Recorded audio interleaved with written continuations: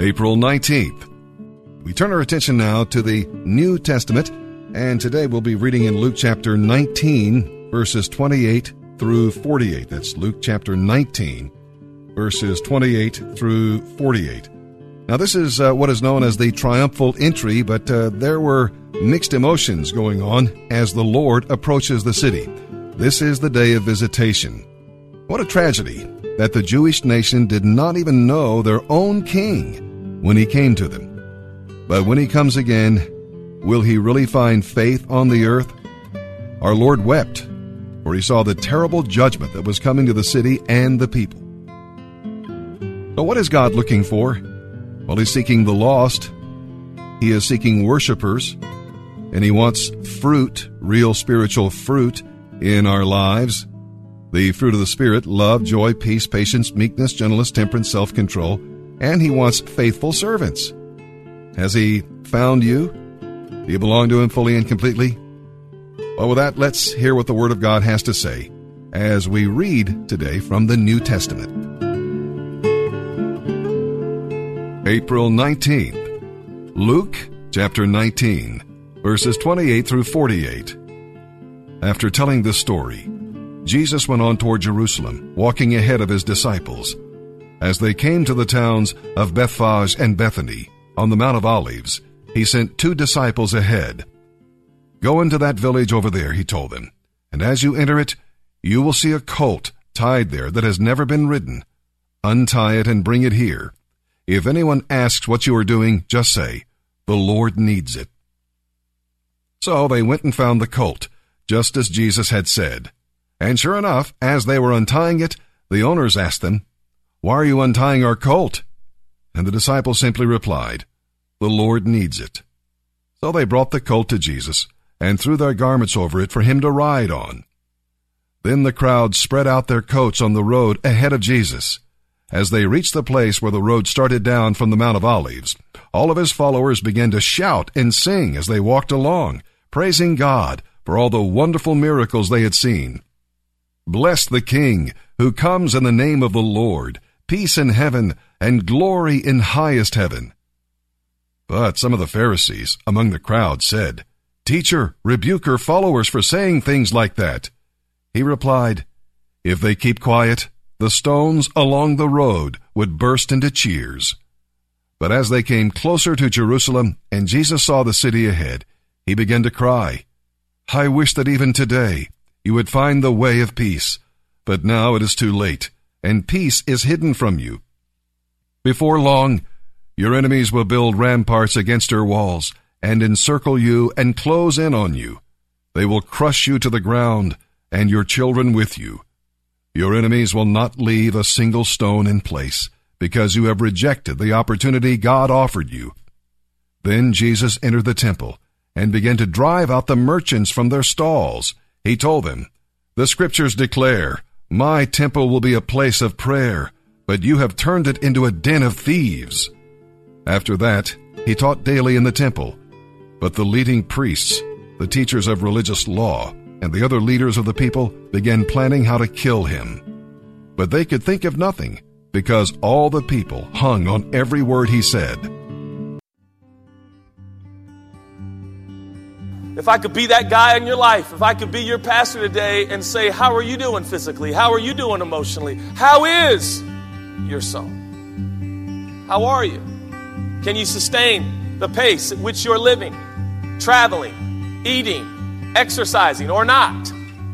Is it sustainable?" See, church, so much of church and the church experience, the community life, we fail to recognize is about lasting. Right?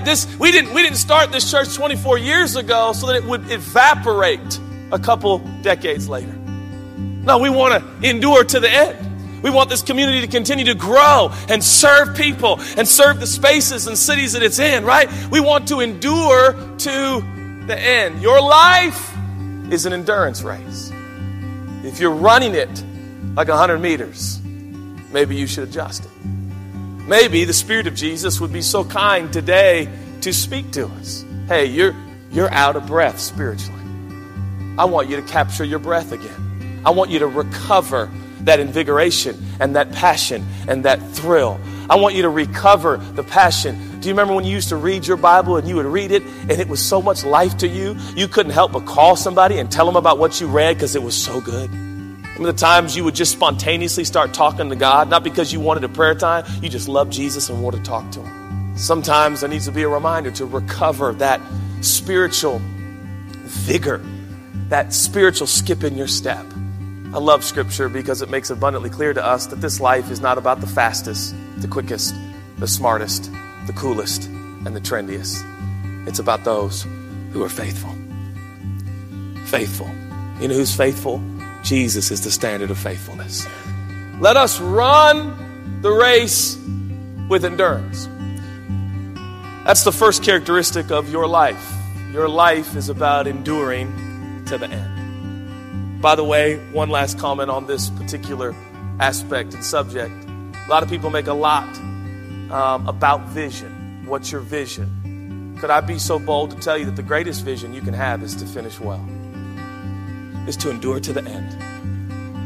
How much money you're going to have, how much renown you're going to have, how much people like you or don't like you. Can I just say, a lot of that is not under your control. But the Holy Spirit will help you have self-control to grow every day, to be the man and woman that he's called you to be.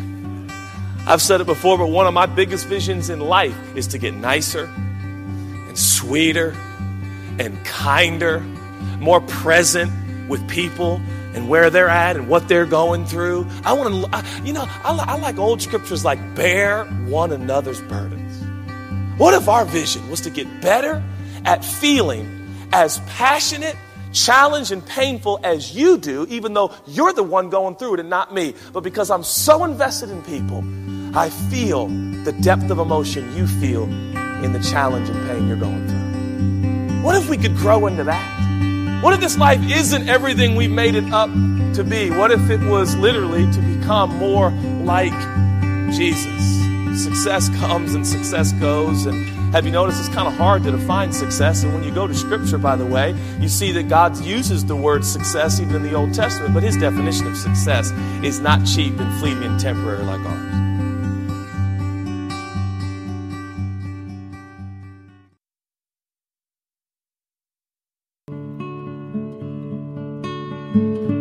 Today we're reading in Psalm 88, verses 1 through 18. Now this is one of the few psalms that does not end on a note of glorious victory. When Haman wrote it, he was suffering greatly, and God had not given him any relief. But he kept on praying anyway, he kept on trusting God. Next time you want to say, nobody knows how I feel, well, take time to read this psalm, Psalm 88. How did Haman feel? Well, like a dead man buried in a dark pit, like a drowning man sinking under cold waves and billows. He felt pretty bad. He felt like a defiled man, watching everybody run away and leave him alone. Even his friends deserted him. Most of all, he felt like a doomed man whom God had completely forsaken. But Haman did not give up. He hung in there. Instead, he looked by faith to God, the God of wonders, the God of loving kindness, the God of faithfulness. He cried out to God and told him just how he felt. He wasn't putting on any religious or spiritual-sounding pretense. He told God exactly how he felt. He was honest with God. Now, your feelings may change, but God never changes. Jesus Christ, the same yesterday, today, and forever. You can trust him, even in the dark, even when you seem to be drowning. When you feel most alone, you can trust him. God knows how you feel. He felt that way himself. Remember on the cross when he cried out, my God, why hast thou forsaken me? He is not distant from us. He knows how we feel when we suffer, when we feel alone. And he's working out his purposes for you. The final verses of your psalm here have not been written yet, but God knows what they are. So wait for him. Wait on the Lord. He's worth waiting for. Psalm 88, verses 1 through 18. For the choir director, a psalm of the descendants of Korah, to be sung to the tune, The Suffering of Affliction, a psalm of Heman, the Ezrahite, a song. O Lord, God of my salvation, I have cried out to you day and night. Now hear my prayer, listen to my cry, for my life is full of troubles, and death draws near.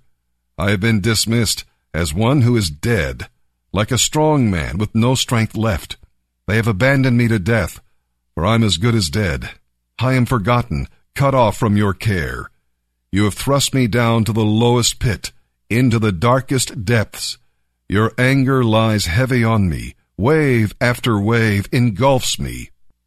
You have caused my friends to loathe me. You have sent them all away. I am a trap with no way of escape.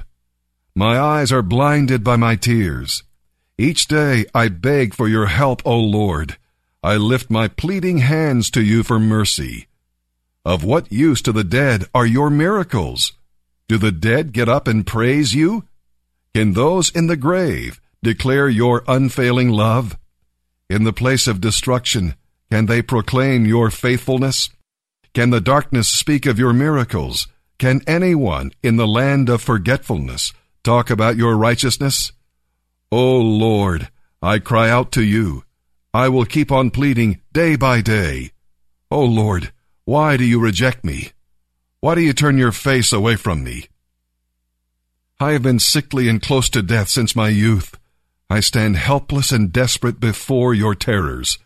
Your fierce anger has overwhelmed me. Your terrors have cut me off. They swirl around me like floodwaters all day long. They have encircled me completely. You have taken away my companions and loved ones. Only darkness remains. Proverbs chapter 13. Verses 12 through 14. Hope deferred makes the heart sick, but when dreams come true, there is life and joy. People who despise advice will find themselves in trouble. Those who respect it will succeed. The advice of the wise is like a life-giving fountain. Those who accept it avoid the snares of death.